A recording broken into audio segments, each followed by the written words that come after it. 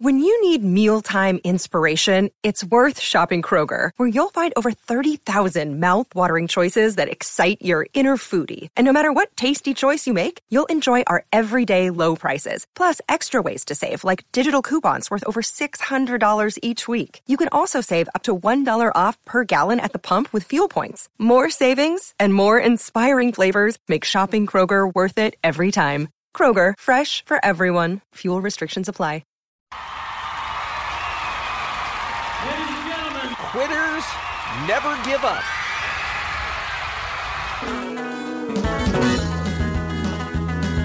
You are a nice guy to the max. You are a nice man in me at last. You are a good friend of mine in the mix. You are on my side at last. Frank Murphy, Frank Murphy, Frank Murphy, Frank Murphy. You are a working class dog. You are a producer for the Kevin and Bean Show. You work hard at 106.7 K-Rock. You are a working class man. Frank Murphy, Frank Murphy, Frank Murphy, Frank Murphy. You are my friend to the end. You are my buddy to the max. You are my great man in the long run. I like you fairly well. Frank Murphy, Frank Murphy, Frank Murphy, Frank Murphy. Rock over London, rock over Los Angeles, Fuddruckers is the world's greatest hamburger. You know, the other famous bit that I like to remember from my K-Rock days is the this quote unquote stalking of Rick Dees, where he's so mad. Please go on. Wait, hold on. I actually pulled that clip. Oh, did you? Would you like to hear it? Of course. I was going to pull the Bleeder and Reseda clip, and I know that's been talked about a lot. So I pulled this one because you talked about the Rick Dees feud. Okay. So let's all gather around the fireplace and listen. I got here at 10 minutes to 5, man. 10 till 5. What's the house look like from the outside? Oh, man, you talking about a mansion, partner? Really? An estate? Yeah. Yeah, maybe we better do a You Rich Bastard today. Our new bit that we didn't have time for yesterday. Now, Michael, do you see a car in Rick Dees' driveway? No car. Oh, like he doesn't have a 10-car garage. Oh, does he have a big garage? It got a big garage. Yeah. How big a house does it look like? Four bedroom, 5 bedroom? At least about 6, 7. Any lights on inside the house? No lights on. No, see, that ticks me off. Well, his alarm doesn't go off till 5:45. We already had to get up and get here, and Rick Dees is still sleeping like a baby. I don't think Pamela Anderson comes in and gives him a full body massage to get him out of bed until 6 o'clock. I think it's one of those deals. So he's got tape ready to run at Kiss FM. What we're going to do is we're going to have Michael the maintenance man stay outside of Rick Dees' house until he leaves so that we can find out exactly what time he leaves. And we can Hello, this is Rick Dees in the morning from 102.7 Kiss FM. Now, the second Rick Dees pulls out of his driveway, we want you to follow him with the bullhorn. Okay. Rick, seriously, we got to get to work at 5:30. Go ahead and get to work at 6 when your show starts. Yeah. I'm right behind him. All right, now, when you pull up to a stoplight, we're going to need the bullhorn action. Okay. All right. Hey, What? Right now, partner. All right. Attention, Rick Dees. Attention, Rick Dees. This is Michael the Maintenance Man from the world famous K-Rock. This is Michael the maintenance man from the world famous K-Rock. Bet you had a really good night's sleep. I heard you had a really good night's sleep. Certainly plenty of it. Hey, wait, hold on. What's that? Are you guys moving again? Yeah, we turned the corner. All right. Oh, he jumped on the freeway now. All right. I gotta. Oh, it's about 80, man. 80. Follow him, man. Don't let him lose you. Hey, when you wake up late for work every day, you just get in the mood. Somebody called him. We do know that his producer, Johnny Vega, listens to our show, so he probably called and said, Rick, you're going to need to get here on time today. Hey, partner, he ran the red light on me, man. He ran a red light on you! All right, he knows you're behind you. So not only a lazy bastard, but apparently no respect for the law. Apparently he's Rick Dees. He doesn't have to stop at red lights like the rest I don't of us. think California state statutes apply. Now, how close are you to Kiss? 4 blocks away. 4 blocks away. Somebody already screwed it up. He may get there on time this morning. Hey, how close are you now? Oh, man, hey, I'm right from the building, but, hey, the parking structure gate already closed, man. Yeah, see, that's the thing. It's one of those security gate deals. Did he already go in? Yeah, he's in now. So he's in. Damn, All right. Well, it's 5:55. He made it today. Yeah. But just because his bastard producer called him, you know that's very. And I guarantee he was in a sound sleep. He's probably still wearing his Snoopy PJs. Well, Mikey, let me just say this: an outstanding job as well usual. done for Michael, the maintenance man. You're on the case. So there it is, Michael the maintenance man stalking Rick Dees. I had not heard that, I don't think, since the day it happened. I think that's the first time I've heard it since then. Wow. And it, parts of it, I guess maybe I'd remembered it a little differently, but then I realized what happened there. It's edited 2 segments because when Michael was sitting outside Rick's house, all was quiet, but he got the call from, I actually thought it was Paul Joseph at that point. I thought Johnny might have moved on to another job, but doesn't matter. Somebody on Rick's staff obviously woke him up, and Rick comes flying out of the house and drives away. And then in the next segment, you hear where Michael's chasing him with the bullhorn. And Michael was making jokes about, I'm not going to run a red light in Hollywood because, black man driving a Mercedes. He's definitely not going to run a red light at 5:45.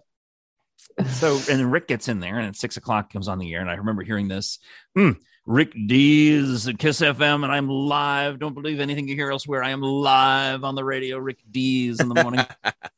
And we thought we were done. And I need to go back and tell you the origin of the bit, but I'll tell you this part first.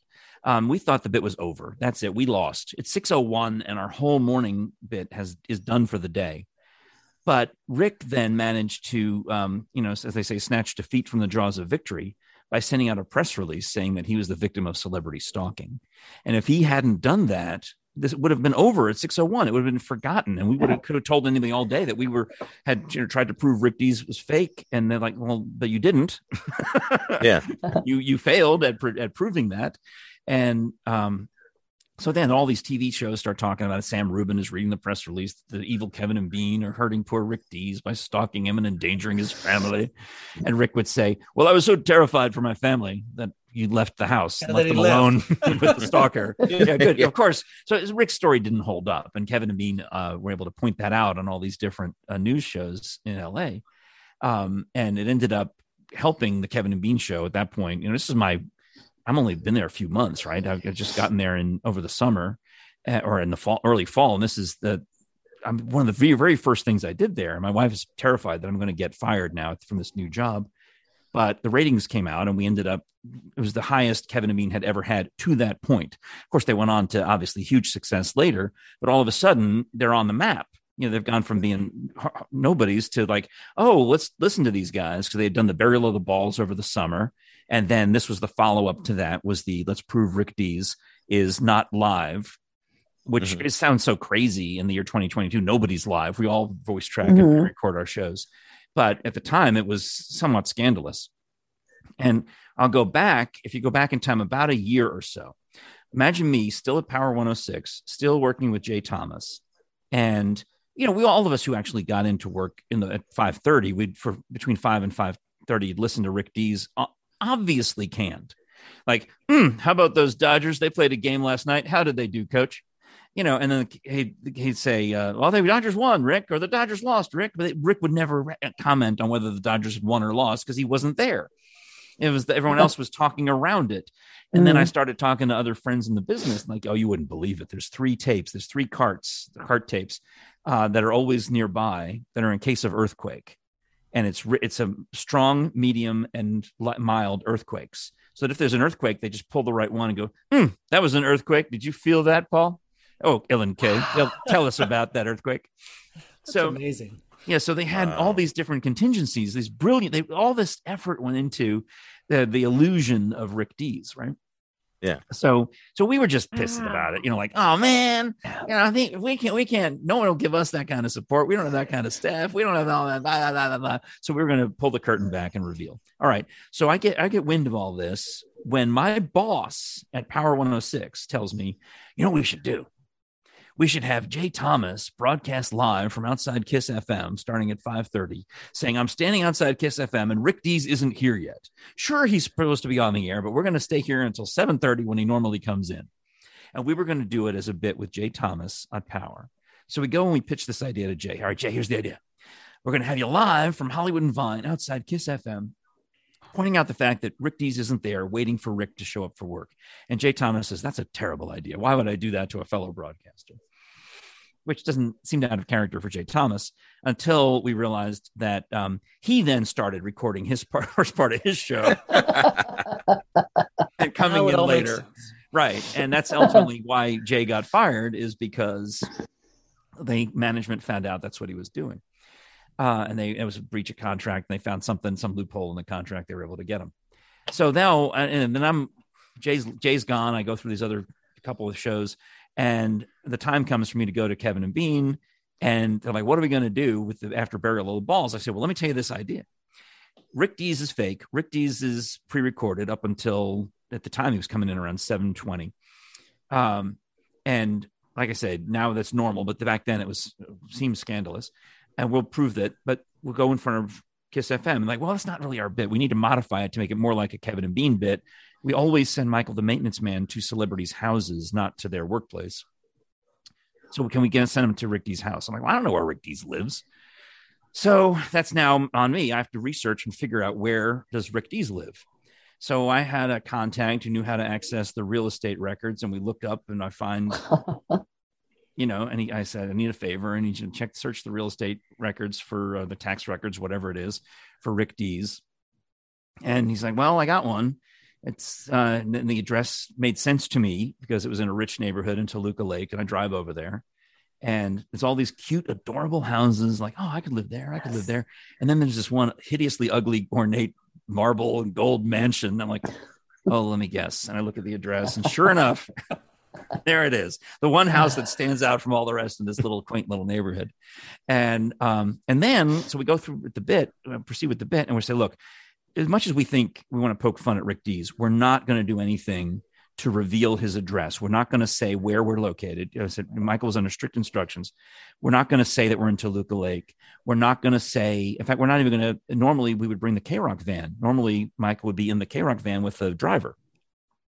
As we're going to leave the K-Rock van at home, Michael, would you be willing, as a special occasion, would you drive your personal vehicle, which is a nice Mercedes, over to that neighborhood? Because I think you could park it there and it would blend in. It would not draw attention. This is me thinking. I want to make fun of the fact that I want to make fun of Rick Dees on the air, but I really still respect him personally for his success. I don't want to endanger the man. I don't want to do what had just been done to Bean. Member at with what's his face, poor man. So we're aware of that stuff. We're like, we're going to go to extra special precautions to protect Rick Dees' address, but we're still going to actually do the bit because we wanted him to think, oh, they really are on to me. And when he leaves work, we can wave at him. He's like, oh, it was more of a behind the scenes, like the old days, DJs used to send luggage to the new guys in town saying, here's this new set of luggage you can pack up when it's time for you to leave. You do all these kind of mind games with the competition. So the bit plays out like you heard, where it fails. And, Michael chases as best he can Rick to Kiss FM, and it's over. But Rick then puts out a press release that just didn't hold up, that I'm a victim of celebrity stalking. I felt my family was in danger, so I left. Like he automatically knew clearly they're only after me. Why would they be interested in Julie Dees? So then what happened after?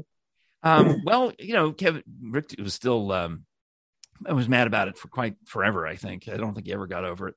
And I learned that, as I may have discussed on one of these other shows, I learned that when in 2005 or 6, Emmis Broadcasting, which is the same company that I'd worked for years ago, hired Rick Dees to work at 93.9, I think it was. It used to be a country station, whatever it was. They had hired Rick Dees, and they wanted me to be his producer like I was for Jay Thomas. And I said, I don't know if that's a good idea, but I'll fly out to I'll fly out to LA and from Knoxville. And Rick was so nice and was such a gentleman.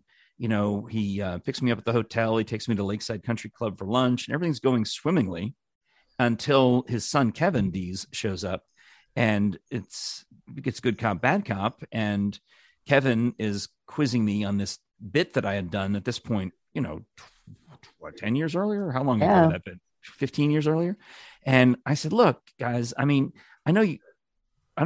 will stand by the bit. The bit was not about, harming Rick Dees or even harming Kiss FM. The bit was about attracting an audience that doesn't listen to Rick Dees and doesn't listen to Kiss FM and wouldn't.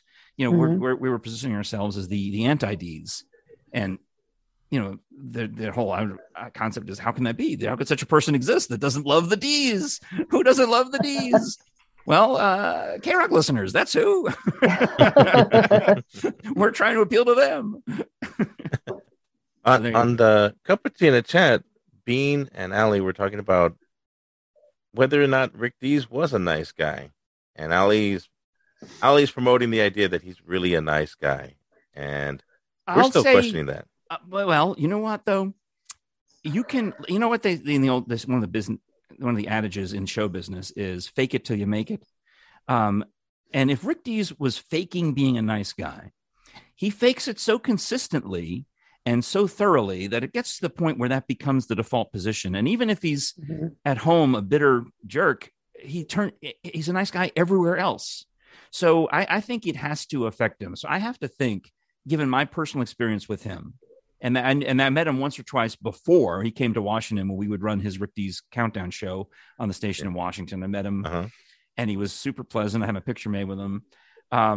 Even that interview scenario I told you about in 2005, he was super nice. I used to go to the same dentist where he would go. I would get my teeth cleaned and they would talk about, Rick Dees was just here the other day and he was handing out $100 bills. Because he'd walk around with cash in his pocket, and he would dole out $100 bills to people from Kiss Rick Dees, Kiss FM, and they would. So maybe it's fake. Maybe he's buying their loyalty. It works. They love Rick Dees because he would seem interested and seem to want to. If he'd hear somebody's story, he'd have $100 for him. And if you did a bit about how many people across LA got money from Rick Dees unexpectedly, I mean, you could probably fill a whole year's worth of podcasts on that, because that was part of his shtick, was to position himself as being the nice guy. And that's why it was weird when he went on the air as, I'm the victim of stalking, and it didn't hold up because it was like, wait, Rick, why would it doesn't? Why would Rick lie about this? This is not Rick Dees. Why would Rick lie? No. Yeah. And even the news saw through him, because the news was asking him questions about him being live instead of him being stalked. Yeah, exactly. So that's why it backfired. Another adage in radio was the eagle never hunts the fly. And K-Rock at that time was definitely the fly, and Rick was definitely the eagle, and he should have just ignored it. And he stuck it to us really good when he said, I'm live at 6:01 a.m. And we were done. We were done with it. We're like, well, that's a fail. Not just scratch that off the list. Frank's an idiot for bringing us that suggestion. No, but Rick managed to turn that into a very famous and successful bit for K-Rock. Nice. Yeah, Ali has the same impression you do, that Rick's a nice guy. And she's trying to talk Bean into it. And I want this out there, Bean. I want you to have Rick Dees on the podcast. Oh, Frank, tell him, how amazing would that be? There you Rick go. Dees. I don't know if he'd do it, because again, Rick might be smarter than that now. What's in it for Rick to do that? But it would be so fun. We should rebrand. We should rebrand our podcast to be a Rick Dees podcast. Well, you could do a spinoff. Just call him on. Yeah. Yeah, we can cover old Rick Dees shows. Yeah. Play those great Willard Wiseman clips. I was going to say your impersonation is pretty spot on. I feel like we could just have you as a character actor. There you go. Yeah, you could play Rick Dees, sure. Well, yeah, he's the best. I mean, I saw really Casey Kasem would be my number one go-to in terms of my favorite DJ, but Rick Dees. And the funny thing about Rick, he's always said, everyone I ever talked to in radio would say, "Oh, Rick, so good to see you again. And your lovely wife. What is her name again?" And it was always the same shtick, because he wouldn't really remember that much about you, but he would play the part, So even if it's, like Bean used to talk about, boobs, even fake ones, they still look real. Right? They look good. So Rick, even if Rick is fake, he fakes it well, and it doesn't matter. So you end up with the impression that, I enjoyed my interaction with Rick Dees, regardless of whether he meant it or not. It doesn't matter, because the other person thought, came away feeling so good. Rick Dees is the fake boobs of the radio world. I got you. That sums it up. Now it makes sense. Silicon. You can call him the silicon of radio, or maybe saline. I don't know. You could go either way. So yeah, that's where I think I'd land on that one. Can I ask you about working for Mark and Brian? Was that when they had the feud with Howard Stern? I think it was past that. I think Mark and this was been 96 to 99, and they were more worried about Kevin and Bean, frankly, at that point than they were about Howard, because Howard had already established dominance, and Mark and Brian were just trying to do, at least the management, the people who brought me in, were trying to look for some new blood and just do some things differently than Mark and Brian had done previously. So I still had some of the same tools at my disposal, the Mark and Brian mobile.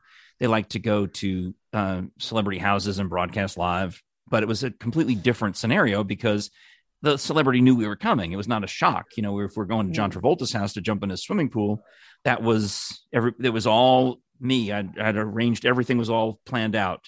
We're going to Charlton Heston's house to talk to him about some book that he's written. It's Peter Falk's house, these older stars a lot of times.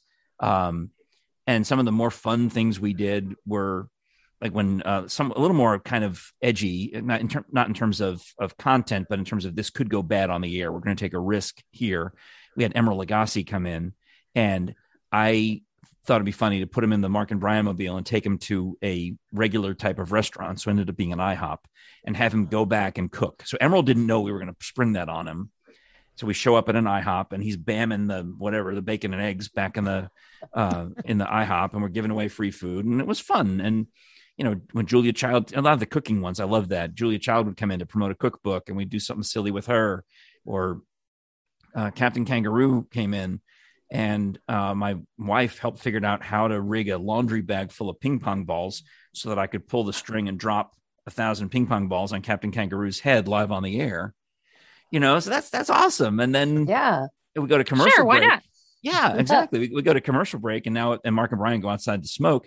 So I'm on the floor herding up ping pong balls back into the box and under the console, and I turn and I bump, and I didn't expect Captain Kangaroo to be down on his hands and knees helping me pick up the ping pong balls. Nice. Oh, that's nice. So I have upstairs an autographed ping pong ball from Captain Kangaroo. That's so cool. What a wonderfully, he loved it. It was so, to be surprised like that on a radio show, you don't expect. He didn't notice that we had these extra microphones pointed down at the table. He never been there before. He wouldn't know that these extra mics are there just to get the sound of ping pong balls bouncing. Wow. Yeah. So some of those silly little things. And I remember when Mark and Brian had their 10th anniversary. I was brought in around the time of their 10-year anniversary. So we wanted to make a big production and get them their star on the Hollywood Walk of Fame. And we did I had arranged for a live cut in with, I think it was Steve Edwards on Channel 11. And Rockapella is there to sing Happy Anniversary to Mark and Brian. They're behind in the next studio. So we pull up the shade, and there's Rockapella with 5 microphones ready to sing on live television. And then I come wheeling in the mail cart with this giant wrapped gift for Mark and Brian. And again, my wife, who was the prop master, I guess, had figured out a way to gift wrap this moving box that we had at our house in such a fashion that Gary Coleman was able to come there and hop up onto the cart, and then I put the box over him, and he tucks it in under him. And now I'm wheeling in Gary Coleman in a box, and Mark and Brian are unwrapping it from the other end, tearing the paper and breaking the seal on it and everything. And out pops Gary Coleman, and Brian nearly had a heart attack because he was so scared. So surprised, but it was fun. That was a stupid, it was like all of a sudden it's more like like a Johnny Carson type stupid show, nothing controversial or edgy. It was just fun and silly and dumb and things like that we did. But that's what people like. I loved it. I think I got burned out doing it because it was so much, they wanted, actually what you get burned out as a producer mostly is booking guests. And you probably had to go through this, just trying to find out, when can Frank talk to us at a certain time and a certain day? You spend more time usually scheduling the guests and booking the guests, especially when you're going through layers of people, whether it's the book company or the publicist or the agent or whomever, then you actually get to talk to the person. And that's it wears you out. that'll burn out a producer, is the idea of booking guests. And Mark and Brian got to the point where they wanted a guest every day at 9:00 so that they could just relax and not do anything, just let the guest talk. Mm-hmm. Yeah. So what about when somebody was coming on to promote a TV show or a movie or an album? Did their managers or agents reach out to you guys, or do you guys still have to reach out to them? Generally speaking, it's the guest who wants to be on more than it's the host who wants the guest. Because they'll always say, "Oh, get Tom Cruise to come back. He had a good time the one time he was here." And you're like, "Yeah, sure. We'll call over to his management company and see if he just feels like coming in on his day off." Okay. That's not how it works. When we did the bit with John Travolta, it wasn't because John Travolta, we just picked him out of the blue. It's because his people called and said, "Hey, you wanted to do some bit at the first day of summer, and that's the day that Face Off, or whatever it's called, with John Travolta and Nicolas Cage comes out. We could use Travolta as the bit." I'm like, "Thank you." I mentioned with Kevin and Bean, John Wayne Bobbitt was the celebrity, and Adam Sandler were the celebrity judges of the Bleed It and Reseda. We didn't just pick them out of a hat. They were people who were pitched to us as available that week to be interviewed on Kevin and Bean. And then I just have to persuade them and say, well, instead of coming to the studio, let's go to Reseda and have them involved in this much bigger bit that'd be better for everyone. It was just a coincidence. That's amazing. Yeah. I mean, well, they had stuff to promote. So really, but whoever it would have been, whoever the guests of the week were, would have just tried to steer them into that time slot. And the same thing with Mark and Brian, all of the guests who come in, generally, if they have a book, the book publishers understand the power of radio. So they're easy to get. Authors are easy to get, which is why if I want Emerald or Captain Kangaroo or any of these people, there's a book that has just come out. And I'm going through the publisher because that's just easy. And some of them also had an interview maybe down the hall with Michael Jackson at KABC. I think that's how we ended up with Jimmy Carter. I'm pretty sure Jimmy Carter went over next door to the AM side and came in. And, a lot of those bigger, older names, Charlton Heston or whomever, would be had a book out or a movie out. And it's harder on if somebody's trying to get on that publicity tour and try to initiate it and call. But it's a mixture. I'd say it's a mixture. Half of it is people begging to be on with us, and the other half of it is me begging them to come on and be on with us. And that's why it's fun. Yeah. When Mark and Brian would just sit back and, especially when some friend of the show would come on, like Billy Bob Thornton or whomever, or a Dwight Yoakam, it's like, oh, this is like a day off. It's like half day at school. Yeah. In fact, I'll tell you a quick Billy Bob Thornton story. Is we had him on. The movie company had pitched me on the idea. You asked, who decides who's going to be on? It's like, hey, we're doing an Oscar campaign for the Sling Blade movie that no one's heard of, and we really need some help, and we're trying to push it. And we think, because Mark and Brian are Southern, maybe they can get behind this movie and push it because we know the people in the Academy listen. And some of that is unspoken, but that's what they mean. You can read between the lines. I'm boiling it down. That's what the pitch basically is we're doing an Oscar push for Sling Blade. Would you interview this guy? So, of course, Mark and Brian hit it off with the guy immediately. He's delightful. And we decided to do a screening of Sling Blade, or the movie company set it up. We did an Ask Me Anything almost with Mark and Brian and Billy Bob and some other people sitting up at the front, probably Dwight Yoakam. We did the screening and we did a Q&A after, and that really helped the Sling Blade go along. And we made Billy Bob promise that not if, but when he won his Oscar, that he'd come to KLOS and with it. He's like, yeah, sure.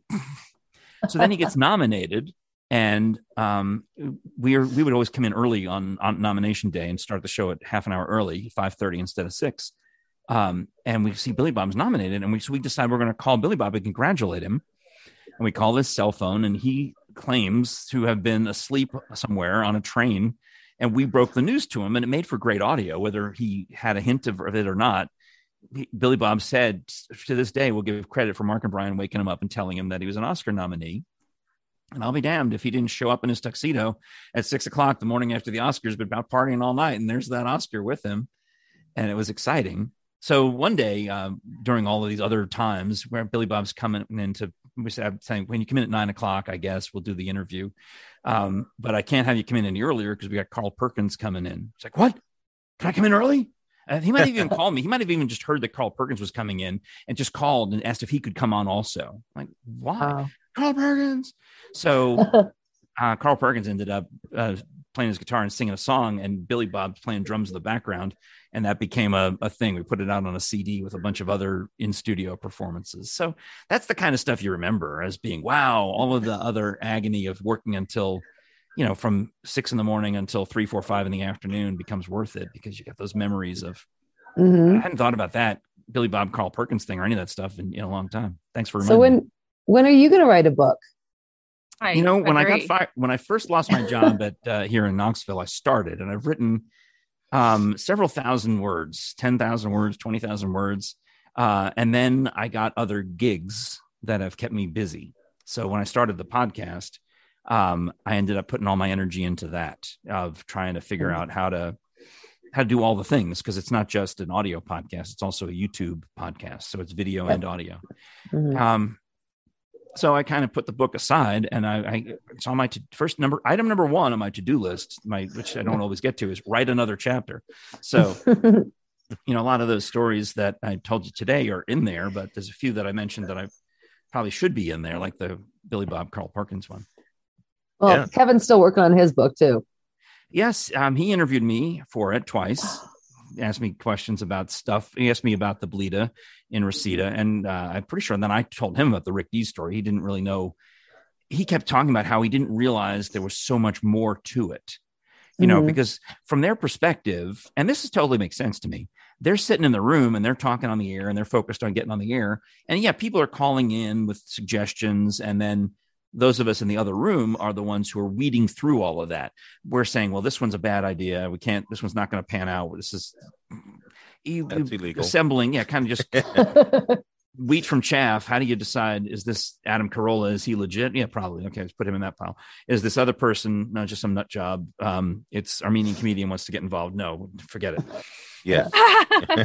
all of that business. So Kevin didn't realize about all of the moving parts behind the scenes, because he has enough where he is, he's busy enough running the board and doing all the things they have to do.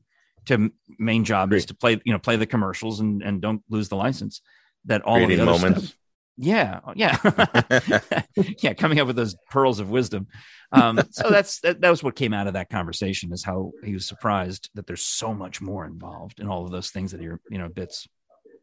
Wow. And that's the case of, that's the glory of it. I mean, or the shame of it either way. I described being a radio producer. Remember, I got burned out of it 3 times over. I had all these different jobs. You're like the pin boy at the bowling alley. You set up the pins for somebody else to knock down. And you and sometimes you think, I wish I could knock down some pins. That'd be fun. I wish somebody would send them up for me. And that's not the way it works. Yeah. So Edwin, I understand you send a lot of audio clips to Bean for his various cavalcades of drops and things like that. Yeah, I've been lucky that way. I remember years ago, I had like 10 clips. I'm like, how can I get these to Bean? I put them on a CD, mailed it to him. Nothing got on. And when email got more popular, I would email Kevin and Bean. Of course, never heard from Kevin. But Bean started playing my stuff, and it's a rush. Yeah, that's very cool. I probably got like 200 clips, just dumb drops. Oh, yeah. I'm a sound clip enthusiast, as Bean might say. So I'm not very quite simpatico that way. I will send him some on occasion if it's too good to miss. But once in a while I'll hear something that, like, I heard one about a cup of tea or something like that. So I sent him to him from an old Family Affair episode recently. But I understand the rush, but my volume is nothing compared to yours. If you've sent 100, I've sent 1, or if you sent 2 or 3, maybe total. Yeah, it's funny because it depends on what's going on at the time. Now that his show is called Cup of Tea, if I hear anything about tea, I think of it. Exactly. If I would have heard Cup of Tea 20 years ago, I would have never pulled that clip. Right. Actually, now that you think of it, now that you mention it, I think it was I heard Mr. French saying schedule. I think is why I sent it, because he said, must have loved that. Oh, yes. I think we heard that one. He's played it on a Cup of Tea a couple of times. So Mr. French talking about the go play for an hour. It's on this according to the schedule. Yeah, I found one. It was from Mary Poppins. It was Ed Wynn, who I know Bean loves. Oh. It was Ed Wynn and Mary Poppins saying schedule. I'm like, holy cow, Bean is going to love this. Oh, I love to laugh. I predicted to these guys, this is going on. Oh, yeah. Ed Wynn. I did a whole improv bit where I impersonated Ed Wynn. Nobody knew what I was doing. I knew. I had to play. It was a guessing game, and I was the king, and I had to. It's like Party Quirks, but I have to guess what everybody wants from the king. I did the whole thing in an Ed Wynn voice, and I loved it so much. I always used to wonder, what are the Waken Bakers, listening to K-Rock for the Chili Peppers? What do they think when Ralph is doing his Ed Wynn impression? Oh my gosh! I have no idea who this is. It's like a double layer of a joke to me. Oh yeah, and like some of these old guys, like there was a guy named Frank Nelson who was probably you probably would remember from Jack Benny, but the younger generation, you ladies may remember from the McDonald's commercials that he did in the 90s. But basically, the whole shtick on Jack Benny and I Love Lucy, anytime he would show up on a show, is he'd be at the counter with his back turned, and Lucy or Jack Benny or whomever would come try to get help from him. And his whole bit was to turn around and go, yes. That's the bit. Yeah. Oh, man, a Frank Nelson reference. My day is made. Yeah. All right. So here's another one obscure. Do you know who's the guy who played the in National Lampoon's Vacation? He had the toupee and the cigar. William Hickey. Okay. So it's a Mark and Brian story, but we're doing the story of the Christmas Carol. And I think that year, Kevin Pollak was playing, I believe he was playing Scrooge, or it doesn't matter. He's playing one of the main characters. And I'm directing. So I'm up there and I'm pointing at the different voice actors that we have. And I've got the script and I'm doing I'm literally conducting the show. And Kevin Pollak is relatively close to me because he's one of the main characters. And he comes on and speaks his first line. And he did his whole show as William Hickey. And I remember looking at him going, William Hickey? And he said, yes, you got it. That was a pretty obscure impression. It probably still is to this day. You asked for it, you got it, Toyota. Love that stuff. Well, Ed Wynn his voice was in Wreck-It Ralph, which is kind of recent. Oh, I really? guarantee kids would know that. He was the Candy King. But he's been dead forever. I know. Oh my gosh! Wreck-It Ralph is pretty old-ish. Well, I mean, Ed Wynn. Yeah, Ed Wynn died in the 60s. Yeah, or late 60s, early 70s. Yeah, he died and didn't live that much longer past Mary Poppins. Oh my gosh! Wow. I have a question as the Quitters Never Give Up official Tennessee correspondent, Frank Murphy. Hello. Skybridge, yay or nay? I say yay. I liked it. And I like heights though. So I love all the stuff you do in Gatlinburg, Tennessee, that's up high in the mountains. So there's a few of these things where you'll ride a ski lift up the mountain. And for example, you're talking about the Gatlinburg Sky Bridge. Sky Lift was the original of these attractions where you'd ride up the mountain and then you just be up there and nothing would happen. Well, 4 or 5 years ago, when fires burned down much of Gatlinburg, that Sky Lift was destroyed. So they built a newer one that was twice as wide. You could accommodate more people and twice as big and stronger. And then they built this bridge that you're talking about that is a rope suspension bridge. I think it's the longest pedestrian suspension bridge in North America. And right in the middle of it, they have several panes of plexiglass. So you can stand over it and look straight down and see the ground below you. I think it's great. I mean, if it's windy, they close it if it's too windy because they don't want the bridge swaying too much. And then across town, or in the next ridge over. So imagine if this is on a mountain here, and then there's another mountain here, and all of downtown Gatlinburg is in the middle. There's a place called Anakeesta, where similarly you ride up on a ski lift and you walk around. There's beautiful gardens up there. And then they've built a 5-story tower on top of their highest point. So that is now the highest point in the city of Gatlinburg. So you hike up this tower and you're up there. But the cool thing about that is they're on the side of the Great Smoky Mountains National Park. So when you look out on one side, you see all of downtown Gatlinburg, but you look out on the other side and there's nothing but National Park, as far as you can see, and mountains and Mount LeConte. So yeah, I love all that stuff. And they also have a glass part where you can look down, but I mean, it's not that high. You're only 5 stories up off the ground. I mean, yeah. The one time I went there, they were having an event where there were tightrope walkers that were right below it. Oh, and they my all gosh. had harnesses, but it Nice. was so anxiety inducing just watching them. And then they're like, oh, let's challenge them a little more. Like, why don't you guys put blindfolds on? And like, oh, sure. we're just like, what's happening right now? Oh, I love it. I love it. Yeah. Yeah. I don't know how to describe Gatlinburg to those of you who haven't been there, because it's, I'd say, what's like Myrtle Beach. Have you ever been to Myrtle Beach? Except take away the ocean and replace it with mountains. But there's that kind of touristy city. Branson, Missouri comes to mind. Just that, and that's what I've been doing with these travel vlogs for Frank and Friends show. Is I made a deal with one of the local TV stations. They said, well, we got these guys who are trail hikers, and they go in the park and they take pictures of the waterfalls, and they map out the trails. And we already have a trade deal with them where we promote their little photography service. I said, well, they can have it. Let them have all of the natural beauty of the national park. I'll take everything else that people on their jazzy scooters are going to play laser tag, or going to the theme park, or going to zip line, or mountain coaster, or snow tube, or moonshine tasting. It's all the cheesy touristy stuff. That's what I'm doing. So I've done more moonshine tasting. I've drank more on that show than I have in real life. I go on drink these little communion cups, they call them, of moonshine. And you get 12, I don't even know how many, 12 of them, and say, yeah, try this one. One after the other, after the other, after the other. So we've done cider, wine, beer, moonshine and more moonshine. Yeah. Nice.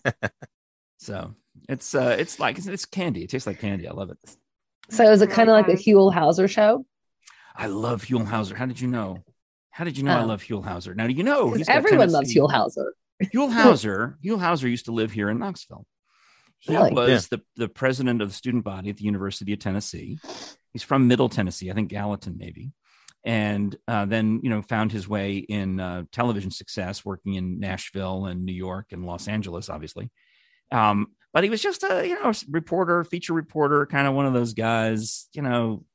They'd give him 5 minutes maybe at the end of the news, unless something big had happened, then his piece would get cut. So when he landed up on California Gold and all the other shows, I would watch and just think, I want to be that guy. I relate to that guy. When he's going to the tuna canning factory and he's telling Louie, well, you look at that, Louie, they cook it right in the can. Or he goes to the avocado farm and is like, look at that, Louie, it's an avocado eating dog. I love it. I love it so much. Yeah. Those, and the milk and the eggnog and was it the dairy that put his picture on the milk bottle?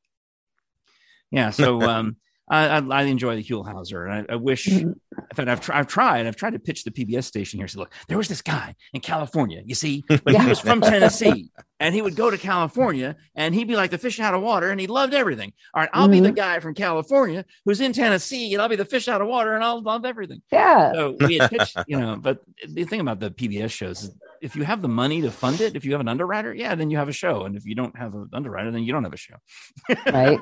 Yeah. Exactly. So I may still follow through with that idea, but you'll definitely notice, and some of my friends have picked up on it, there's definitely some Huell Hauser moments in these travel vlogs that I do. I'm just walking around. Like, this is one in particular that I'm thinking of, where I'm interviewing this little 18-year-old girl whose family runs an apple orchard. And she knows everything about the apple business. She's her whole life, right? But I'm throwing out these references that as an 18-year-old, she has no idea what I'm talking about. But she's playing along and just loving it. She's saying, I'm just a kid. I'm just a baby. I don't know who the Osmond brothers are. I don't know why you're referring to one bad apple. I'm like, just flying them over. But that kind of stuff where I'm just asking those Huell Hauser questions. Like, oh, wow. So the apples go in the hole. Look at that. There's a sorting machine for apples. Oh, my gosh. Have you heard Dana Gould's impression of Huell Hauser? He does a killer one. Yes, but it's been a long time since I've heard it. So I need to look that up and listen to it again, because I remember thinking it was brutally funny. Yeah. That's, but I forgot about it, because I have, actually a friend of mine sent me the book that Louis, the photographer, wrote, about his time with Huell Hauser, because my fandom of Huell is known to my close friends. Huell Hauser and Frank Nelson today. This is a red letter day. Oh, yeah. we have a lot of like bingo card square moments here. I think your whole bio was kind of like every sentence I read was another surprise. And even like, I know the FBI is not actually what you were part of, like the actual FBI, but even reading that, I was like, wow, that's crazy. Yeah, I mean, I guess part of my improv background is you say yes and to everything. Yeah. And in a situation here where, I'll say my time in Knoxville, I'll critically say that I maybe was underutilized at most of the jobs that I've had, rather than, getting the big salary and being the main guy at these stations. I'm like, oh, okay, well, and then there's old Frank. So they would leave me to my own devices. Like at this one station where I was the afternoon DJ and it was the only local DJ. It was syndicated the rest of the time. They didn't check in on me. They weren't meetings. They was just like, oh, Frank's got it covered. Just keep doing what you're doing. So I had all this free time to go do every other thing. So I get invited to be in the member of the FBI Citizens Academy. So it's a class, and they love media people, and they love religious leaders and anybody else who's in a community organizer, anybody who can reach out to different groups. So media people, obviously, we got a mouth on us, so that's how we fit in. But if you're maybe from a minority group, they definitely want a leader of that, whatever it is. It could be a religion, it could be it doesn't matter. So there's all sorts of it's an enormous array of people. Like here in East Tennessee, you don't think that we'd have a big Muslim community, but we do. And I've met several people because of this FBI connection. I've gone to these dinners, these Muslim friendship dinners and things like that. They're very lovely. And same thing with, Jewish leaders and other cultural events. I've been involved in the Asian festival, for example. So anyway, the FBI Citizens Academy, I take the class and you learn the mission of the FBI that they're trying to get out to the community. And the idea is that they have built a bridge between someone who's involved in their aspect of the community. So if the FBI needs to contact you and say, hey, the FBI. Yeah. Right. Oh, Edwin, thank you. Could you tell your people that, we're doing something in the community outreach, we're helping in this area, blah, blah, blah, blah, blah, and vice versa, so they've built this bridge and I got involved in it. And then I'm just one of those people where I'm like, oh, this is cool. I'll start coming to the after club, the alumni association, where you continue taking these classes about the things the FBI does. And because of my connection with Dr. Bass and the Body Farm at this point, I'm valuable to them. It's like, oh, why don't you have Dr. Bass come and speak at the FBI Citizens Academy? So all of a sudden I'm producing an event again where I need to find a free venue for and I need to get permission from HarperCollins Publishing so I can have this event outside of the actual tour. We'll do it the night before. Yeah, here's what we're going to do. Okay, I know that the book comes out on a Tuesday at midnight, but it's going to be like Harry Potter. See, we're going to have Dr. Bass come to this funeral home because I've got this funeral home that's got its own crematory that we can go look at. And we're going to have a cupcake company is going to make these Death by Chocolate cupcakes. See, and we're going to have the members of the FBI Citizens Academy sitting in the funeral home, and Dr. Bass is going to give a speech about the new book. And then you're going to sell books to all these people, and he's going to autograph them. That's what's going to happen. And they're like, yeah, okay. So I ended up becoming president of the FBI Citizens Academy Alumni Association. And we're doing, stuff like that all the time. Every month, it's another event, another thing. And I would do the interviews on my radio show and the public affairs show that runs at 6:30 in the morning. And they gave me an award for it. They gave me the DCLA, the FBI Directors Community Leadership Award for that, which is, each of the different FBI divisions picks one person per year. So you go to Washington and there's somebody from every FBI division in the country there to receive their award. And some of them are, big time. They've started their own charity or, whatever it is you did in your community. And some of the other people in my own community are much bigger names than me, but I was lucky to get it.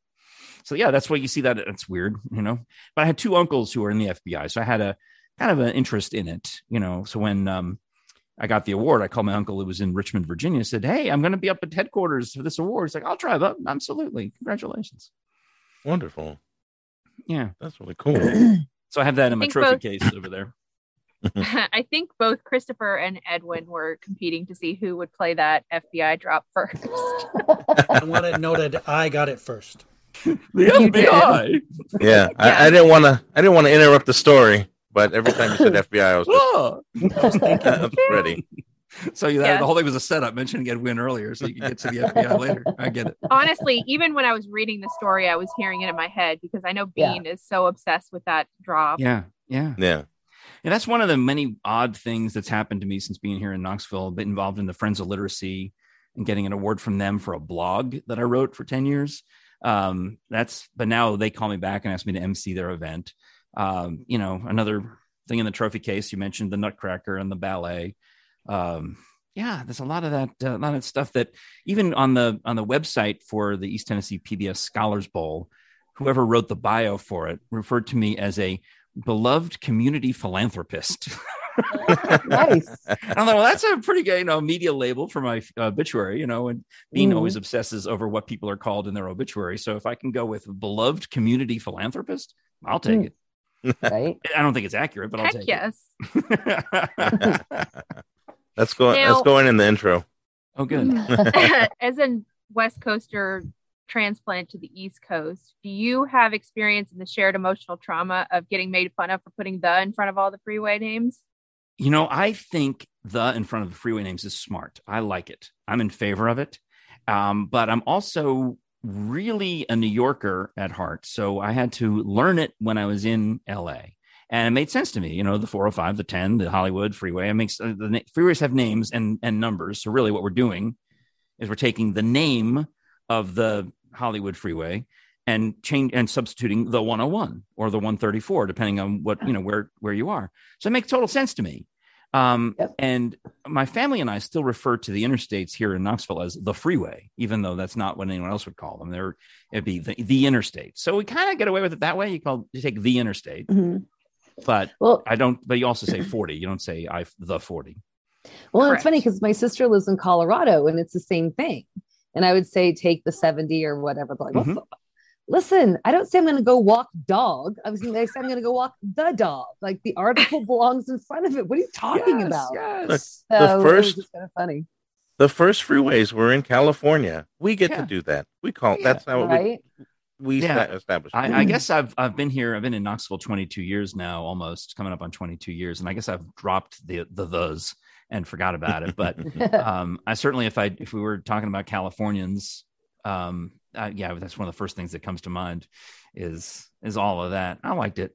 Yeah, there's a lot of things I miss about California. They Hardee's here got a Carl's Jr. Western bacon cheeseburger on the menu, and I went and just it didn't taste the way I remembered it from Carl's Jr. So it never does from Carl's Jr. Well, in the old days when I was first moved out there in the early 90s, the Western bacon cheeseburger was good.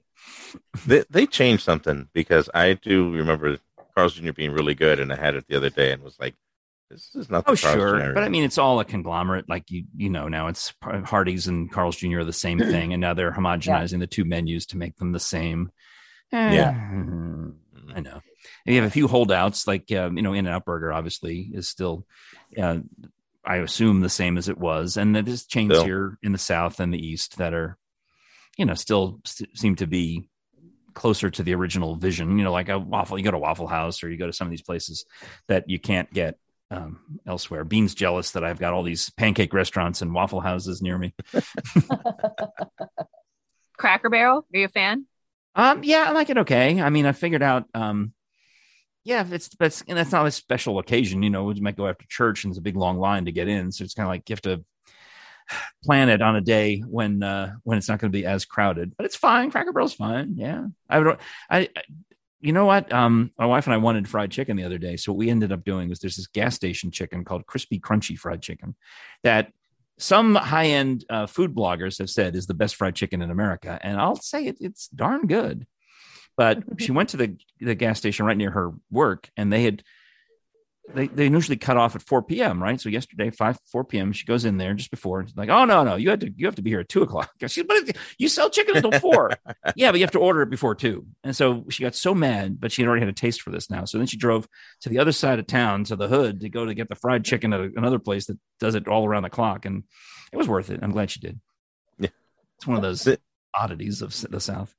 Yeah, my wife refuses gas station restaurants. If it's in a gas station, Diana's like, nope, she won't do it. But a food blogger says that the best tacos in LA are at a gas station. I believe it. In LA, I believe it. I mean, there's also there's a convenience store chain called Casey's that is just buying its way into Knoxville, and supposedly they're famous for their pizza. Gas station pizza. Which to me, as a New Yorker, I wouldn't. I'm like, that's where I draw the line. Please, I like New York style pizza. I don't, that period, the end, anything with too thick of a crust, I'm not interested. But so that's what these guys are known for at Casey's is, we're famous for pizza. And like Crispy Crunchy, it's not even a single, it's a Crispy Crunchy is just a little part of random independent convenience stores at gas stations. There's no overriding theme. They're not always at a Shell station or always at a BP station. There's no connection. It's just you happen to find a Crispy Crunchy at this place, but not that place. I've seen that out here in Southern California. Try it. Me too. Yeah. Okay, I'm going to try it next time. Yeah. See if I think from what I understand, it's just they buy the fresh chicken and the rest and the proprietary spices that they inject it with to make it moist, and that's that. So I think I like it. I don't know. I hope you like it. I just won't tell the honest from the gas station. Yeah.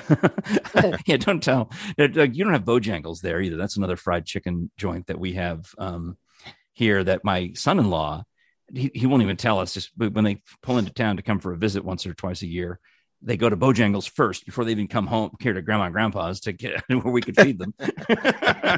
Maybe they just came to Bojangles, and since they were there, they stopped in on you. That's how it feels. That is how it feels. Okay. I can talk all day, by the way, just so you have to cut me off at some Please point. do. Please I was just about to say it's been 2 hours. Oh my gosh. How can you stand it? Terrible. Well, we're having a great time. But, you guys do your critique and have on, and I hope you'll occasionally listen to the Frank and Friends show and tell me what you think. I did, actually. I was watching it on YouTube the other day, and thanks. the dark-haired lady, I don't remember her name. But Catherine Frady. Yeah. Yes. And then it was, you guys got into I don't know what happens after a dog dies and just all sorts of really fun. And it's a fun listen. And it was a short listen, which is sometimes people go on like 3 hours on a podcast. And so I highly recommend 5 stars. Oh, I appreciate that. Yeah. She was talking about her dog. Well, she's talking about how she's an opera singer, right? And here's the whole basics of the story is she was rehearsing a scene where her character in the opera, Suor Angelica by Puccini, dies on stage, and how her dog Sasha would just sit there politely and watch her die in the living room as she rehearsed this scene. She's singing, oh, la, la, la, poof, and the dog would just sit there. I said, well, in real life, the dog would eat your dead body. Yeah. Because I've learned this from Dr. Bass, know? Yeah. And I didn't want to gross her out on the show because from what I understand from Dr. Bass, cats will go for your face and eyes first, where dogs will prefer the long bones to chew on the marrow, dogs and canids. So wolves, bears, coyotes, dogs. So there you go. So know that if you leave your poor dog starving because you're dead, the dog will do what nature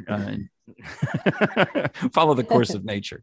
Yeah. No, but it's just a fun, just random kind of bits of information, not the same things that we're getting on all the KBCU stuff. Catherine is, as I said, an opera singer, and she wants to learn how to be a host. It's one of the things we talked about in one of these episodes where I think maybe the next one, she considers herself a portfolio artist where she does singing and acting, and she decided that she wanted to add hosting to her portfolio. So last summer, I was doing a bit with her. Before we were doing the show together, I was doing a bit with her about her production of Tosca, in which she also dies. And it's also by Puccini. So what do you know? And my previous podcast partner had just ditched me and gone off to be an actress at the Hatfield and McCoy Family Feud in Pigeon Forge. So she's ditched me and I don't have a show and the whole thing's fallen apart. And Catherine Frady, the opera singer, says to me, well, my husband and I think we should do a show together. I'm like, well, your timing is impeccable. So let's do it. And I'll teach you how to be a host. So that's where we're at with it. And I'm teaching her some of you got to have think about everything in your life as a show prep, as stories. So if your dog does something or you're reminded of something, write it down and don't tell me until we get to the show.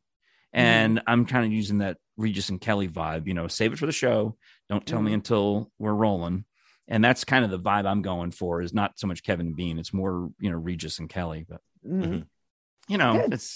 I hope it works. And then we have got some fans locally who are very kind and like it, but we need to pick up a little more traction. I got to get to 1,000 subscribers on YouTube so that I can earn pennies from YouTube. So please, even if you just subscribe to the YouTube channel and youtube.com/Frank and Friends Show, that'll help me. And we're at almost 600. And if I can get to 1,000, then YouTube, they're already running ads on the show because we have enough videos that get enough views.